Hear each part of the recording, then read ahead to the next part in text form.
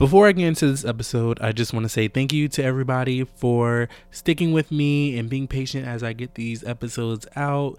It's been really difficult trying to adjust to my home studio, but we're trying to make the most of things here while we're under quarantine. Also, make sure that you're staying in your house.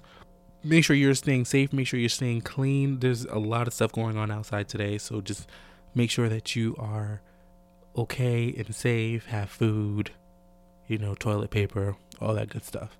So yeah, thank you so much, and let's get into this episode.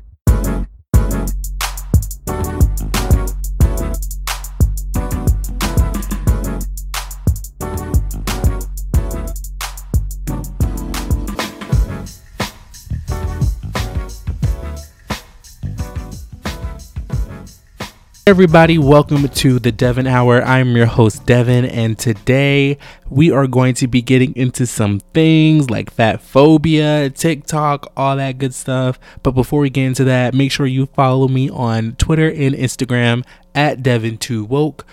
I have been having a lot of different lives on my Instagram, which has been so fun.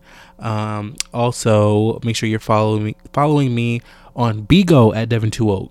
Bigo is something that I recently just started, and I'm having a good time. Basically, on the app, you get to go live or create your own panels with random people, and it's pretty fun, especially when you have the right people on there. I have gotten to know so many different individuals from all over the world, which is super duper cool. So yeah, if you don't have Bigo, download it. It's really, really fun. Follow me. I have really fun lives.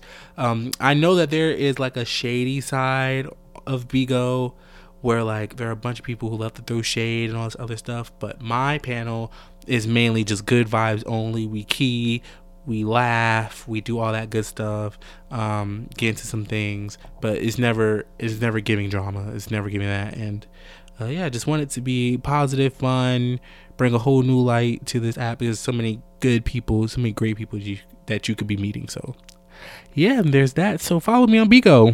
Bigo, sponsor me, because that was an amazing promo I just did for you. Period.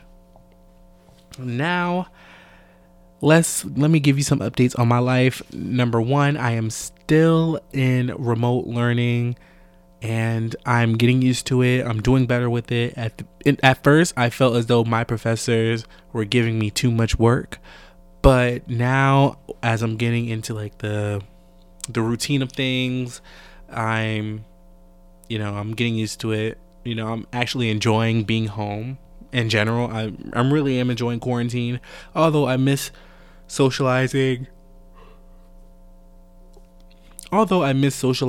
and interacting with people, which is socializing, or just going outside and going to get something to eat late at night. I'm really am enjoying this quality time I'm having with myself. And going forward after all this, I don't think we're really going to have another opportunity to really sit down and take time out for ourselves. So we might as well enjoy it, because who knows, things might just get more hectic from here, or we're never just going to get the same type of just alone time ever again. So just trying to make the most of it. Okay. Also, I have been on this journey of making sure my hair is up to task. I am low-key attempting to get waves to be continued.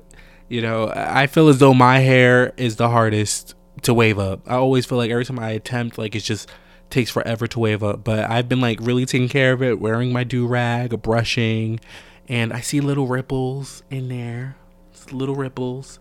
I think is really going to come out when I get my haircut by the end of this month, because these barbershops are going to be closed forever. Oh my goodness. But yeah, I'm really trying to do something with myself and try something new. So hopefully that goes well. I never really imagined having waves, or I just haven't had waves in a long time, so I really don't remember the feeling of having them, or just simply having the feeling of my hair grow out. I think this is the longest my hair have been in years, because I usually just keep it low, because I like it low. I like having my hair low. It's easy to maintain. But I really want to try something new. Might as well do something with this hair while it's on my head, because who knows how long my hair is going to be on my head for. I know I'm going to go bald, or I'm just going to lose a lot of it. So I'm really just trying to enjoy this moment. So I'm trying that out, and that's going great. And yeah, I think that's all that is on updates on my life. I think that's about it. So yeah, I guess we could just go into today's topic, which is fatphobia in the queer community. This is a heavy one because for the past couple of days, there's been so much discussion as to what fatphobia is, and also how the gay and queer community reacts to fat people. So much discussion, so much stuff we're going to get into. But first, let me just define fatphobia for y'all. According to the Googles, fatphobia is the fear and dislike of obese people or the dislike of obesity. And fatphobia could be portrayed in many ways, as in, calling people a fat ass or talking about people's weight. You saying that fat people are not able to do certain things, or saying that, I'm never going to date a fat person because this, that, and the third. That's fatphobia. And I am a strong believer in this being a big, big discussion that the gay community needs to have. As somebody who do identify as a fat man, this conversation really struck a nerve with me, because I felt like so many people weren't realizing how fatphobic they're coming across, because of their reactions to what I'm about to talk about. So there was this TikTok video going viral. It's a part of this Don't Rush challenge. And in the video, there was nothing but black queer couples, which was beautiful, lovely. We love seeing black love. We love seeing beautiful queer men, embracing who they are and loving each other. That's great. But the main criticism of that video was that all the dudes in there, they all looked the same. Like, they all were muscular, fit, lighter skinned. There was like one darker skinned person in there. But they were all just like one type of individual, when we all know that the queer community is filled with a whole bunch of different bodies, shapes and sizes and colors and whatever. So it was kind of like, it was annoying, because as me being me, I'm constantly seeing queer men being portrayed as being muscular. It's obvious that is the preferred, or the better looking to society. So me watching that video, I was kind of like, I don't like this, because I personally don't see myself, but also because this is how the gay community wants to portray itself, and this is what society deems as beautiful. So, when I looked at that video, I rolled my eyes, said I don't like this, and I just kept it pushing. But the King of Reeds and so many other black queer individuals on Twitter really got into a discourse about this, especially the people who do identify as fat, or the fat individuals. Like, they were pissed, because they were like, well, they weren't mad. I think they were just more like disappointed by the fact that video is just another viral video that depicts the gay community in a specific light. And what I thought was the most disgusting part of this whole entire discourse was the reactions to how fat people reacted to the video. The fat people were basically being called insecure. They were saying that they're just mad because they're lonely, that they need to go over there and go create their own narrative. It was just such a negative response to how fat people felt. Apparently, there were some individuals on Twitter who were just being rude or mean, but I really didn't see any of that. I saw from the fat individuals on Twitter just a discussion, and just them just pointing out that the queer community is always being portrayed as one thing, or that fatphobia is a real thing in the queer community. I didn't really see anybody being disrespectful, but if there were, that wasn't right. But I think there was an overwhelming backlash to how fat people felt, and I'm going to get into it, but I really do feel as though telling somebody to go create their own narrative is a little bit tone deaf. I feel like it's so neglectful. Like, I feel like you're telling people to go exclude themselves and go create their own content for their own specific groups. because there's no problem with us creating our own content or creating our own narrative. There's been fat people showing representation for themselves all over the internet, which is beautiful and lovely. But the unfortunate part is whenever a fat person does something, they're not going to get the same type of love response. They're not going to get the same type of virility, viralness as somebody who was fit and in shape. So I think that the whole go create your own narrative thing, I never really was a fan of that, because number one, fat people can't, with us creating our own content, that's not going to assist in fixing the fat phobia that's going on in the world. That's not our job. It's for people who are privileged and for people who are the preferred body type to really help uplift and represent people who aren't able to reach the masses or aren't able to become viral and be representation for many others because of their appearance. So I think that whole create your own narrative thing to me is just so tone deaf. Yeah, but I really feel as though that the response to how fat people felt was unnecessary and ridiculous. Like you hear a cry from people who feel as though that they're not being represented properly or they're not being represented at all, and your response to them is to shut up and be quiet and go create your own narrative, stop playing the victim. Like, no, this is how we feel, and this is how we feel about being not represented, and you're just going to tell us to go create our own narrative and just be quiet. And no, I think that was absolutely ridiculous. I didn't like that response to that at all.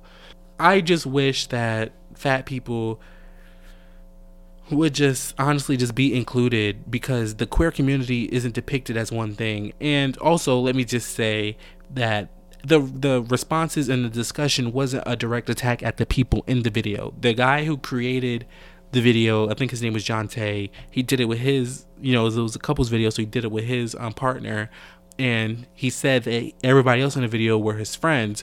I think that there could be some discussion around why he only has friends that look very similar to himself.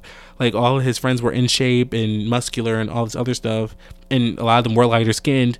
So I think that there is a discussion that could be had about that creator of that video and who he hangs around, and why he only really hangs around a certain body type or a certain look of a person. So yeah, there's definitely some conversation that could be held about that, but the response wasn't necessarily direct at the people, because it wasn't, still at the end of the day, it was a cute video, it was a lovely video. It's just that this wasn't a representation of the community. And yes, we could create our own. We're just always tired of having to create our own and not be a part of a community that we identify with. Is already bad enough that that this community is black, and so they're already being excluded. It's already bad enough that they are queer, so they're definitely being excluded. And now, on top of all of that, they're being excluded because they're fat. It's ridiculous. It's honestly ridiculous. And it's a cycle. When you grow up as a fat individual, you notice how fat people are treated. You notice how fat people aren't being represented. And it gets tiring after a while. So seeing this go viral, it was just like us rolling our eyes again, like, oh my gosh, like another thing that we're just not a part of, or that we're just not in when it involves people in our community. So yeah, and I was having this discussion with some of my friends, and they were also saying, like, why don't you just go create your own narrative? But all the people who I were discussing this with, who is saying go create your own narrative, don't walk in the shoes as a fat black queer individual every single day. They don't walk in that. They don't know what it's like to be a fat black and a queer man in today's society. So them trying to speak for or telling the fat people how they should feel, it's honestly kind of repulsive and disgusting, and it seems like something like an oppressor would do. And I think there's this power dynamic conversation that we also have, with how people just, as you trickle down the list of identities, and the more you identify with, this just feels like the more you just get put down. So yeah, it was very hurtful to see how people reacted to how fat people felt. And I think fatphobia is definitely something that needs to be addressed and talked about a lot more, because I do personally feel as though that this preference or how society or how the gay community views as beautiful and good looking, I do think that that's rooted in white supremacy, and I guess I could dedicate a whole nother episode to white supremacy. But yeah, I really do think that this is all rooted in white supremacy and the beauty standards of white people, of the European centric, beauty standards, whatever the case may be. Like, I do think it's all rooted in that. And yeah, I think, of course, like in any power dynamic, I feel as though that the person at the top of the black queer male community is we'll save that for another episode. That is going into more detail, but I think it's such a layered situation. I think there's so much more that than just fat people just being mad. It's more. There's layers to it. There's levels to it. And I really feel as though if you don't walk in a fat black queer man's shoes, you're not going to really understand why there was such a response back to it, or negative response, I guess you could say. So yeah, but shout out to the King of Reeds, Deshaun, also George Johnson, for being so vocal and really educating the girls on fatphobia and how saying that create your own narrative thing could be very offensive or tone deaf or exclusive. So shout out to all those individuals for just being vocal, and for the people who aren't fat or the people that don't identify as queer for also being vocal and understanding how that this is fatphobia and fat people are obviously not being represented on purpose. Not necessarily saying in this particular video, but just in general, like fat people are just really never represented in a positive light. I feel like fat people are always made out to be jokes or whatever, and it would have been great to see a couple included with all the other black queer body types and personalities. Like, it's just always something that we're always being left out of. And so now, after all this discourse and stuff, and since people are claiming that they're not fatphobic, when there is a queer couple who create their own a fat queer couple who create their own type of a video in regards to the challenge, hopefully that they get supported, and hopefully that could go viral too. So yeah, that's how I feel on fatphobia. I just really don't like that. The main thing for me was the create your own narrative part, like that just really grinds my gears. I just absolutely hate that, and I don't like that at all. Now, finally, I want to talk about TikTok. So I am going to be doing a YouTube video. The next topic I want to get into today is the app TikTok. I'm going to be doing a YouTube video on TikTok being anti-black and TikTok being racist. It's not something that I'm personally saying. It's just a discussion about what's going on with TikTok, and why people might view it as anti-black or as racist. And I think there are some valid points as to why TikTok could be seen as anti-black. Also, as to why TikTok users a lot of them are very much racist. So we could so we're going to get into that in that YouTube video. But right now,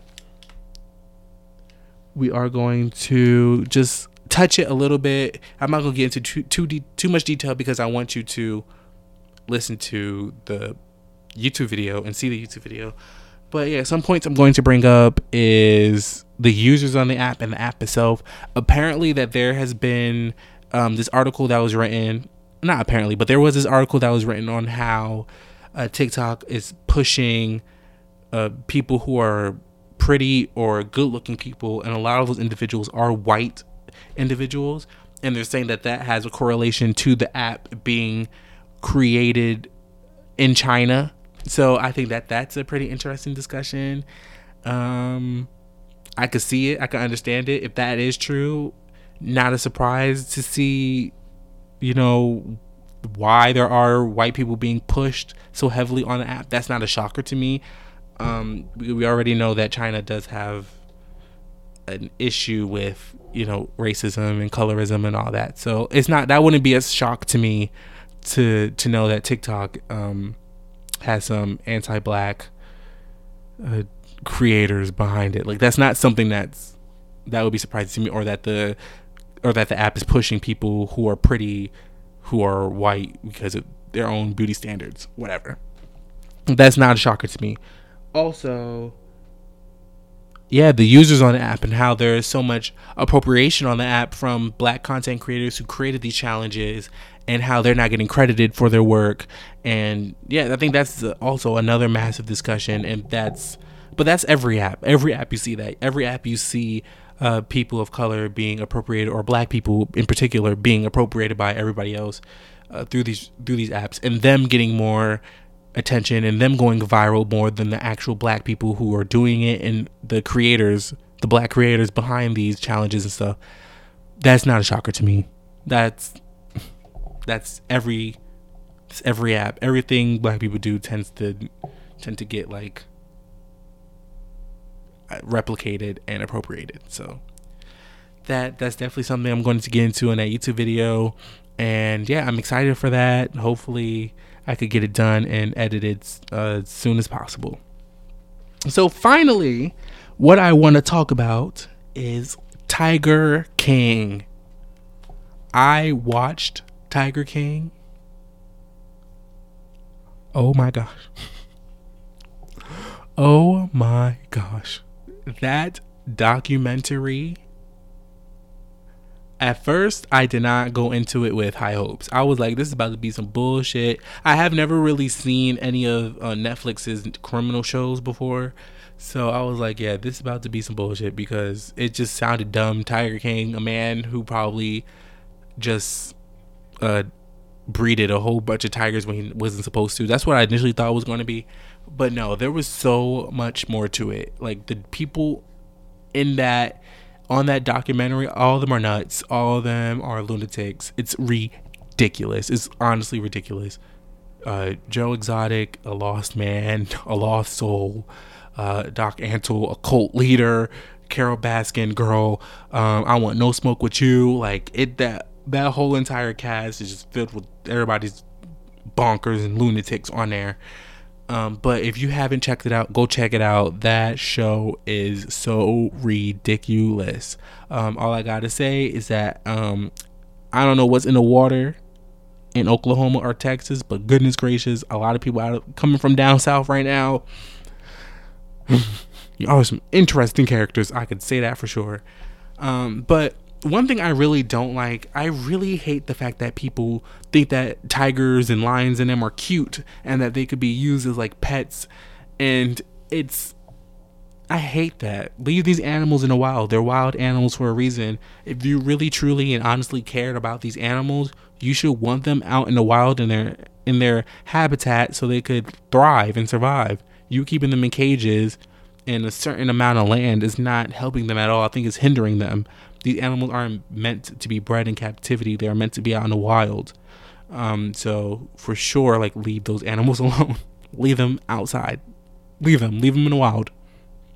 There's no reason why tigers in Oklahoma, like, that's ridiculous to me. But I did do a speech for one of my classes on why I think zoos should be banned, and like animal captivity and all that. And yeah, I still feel that way to this day.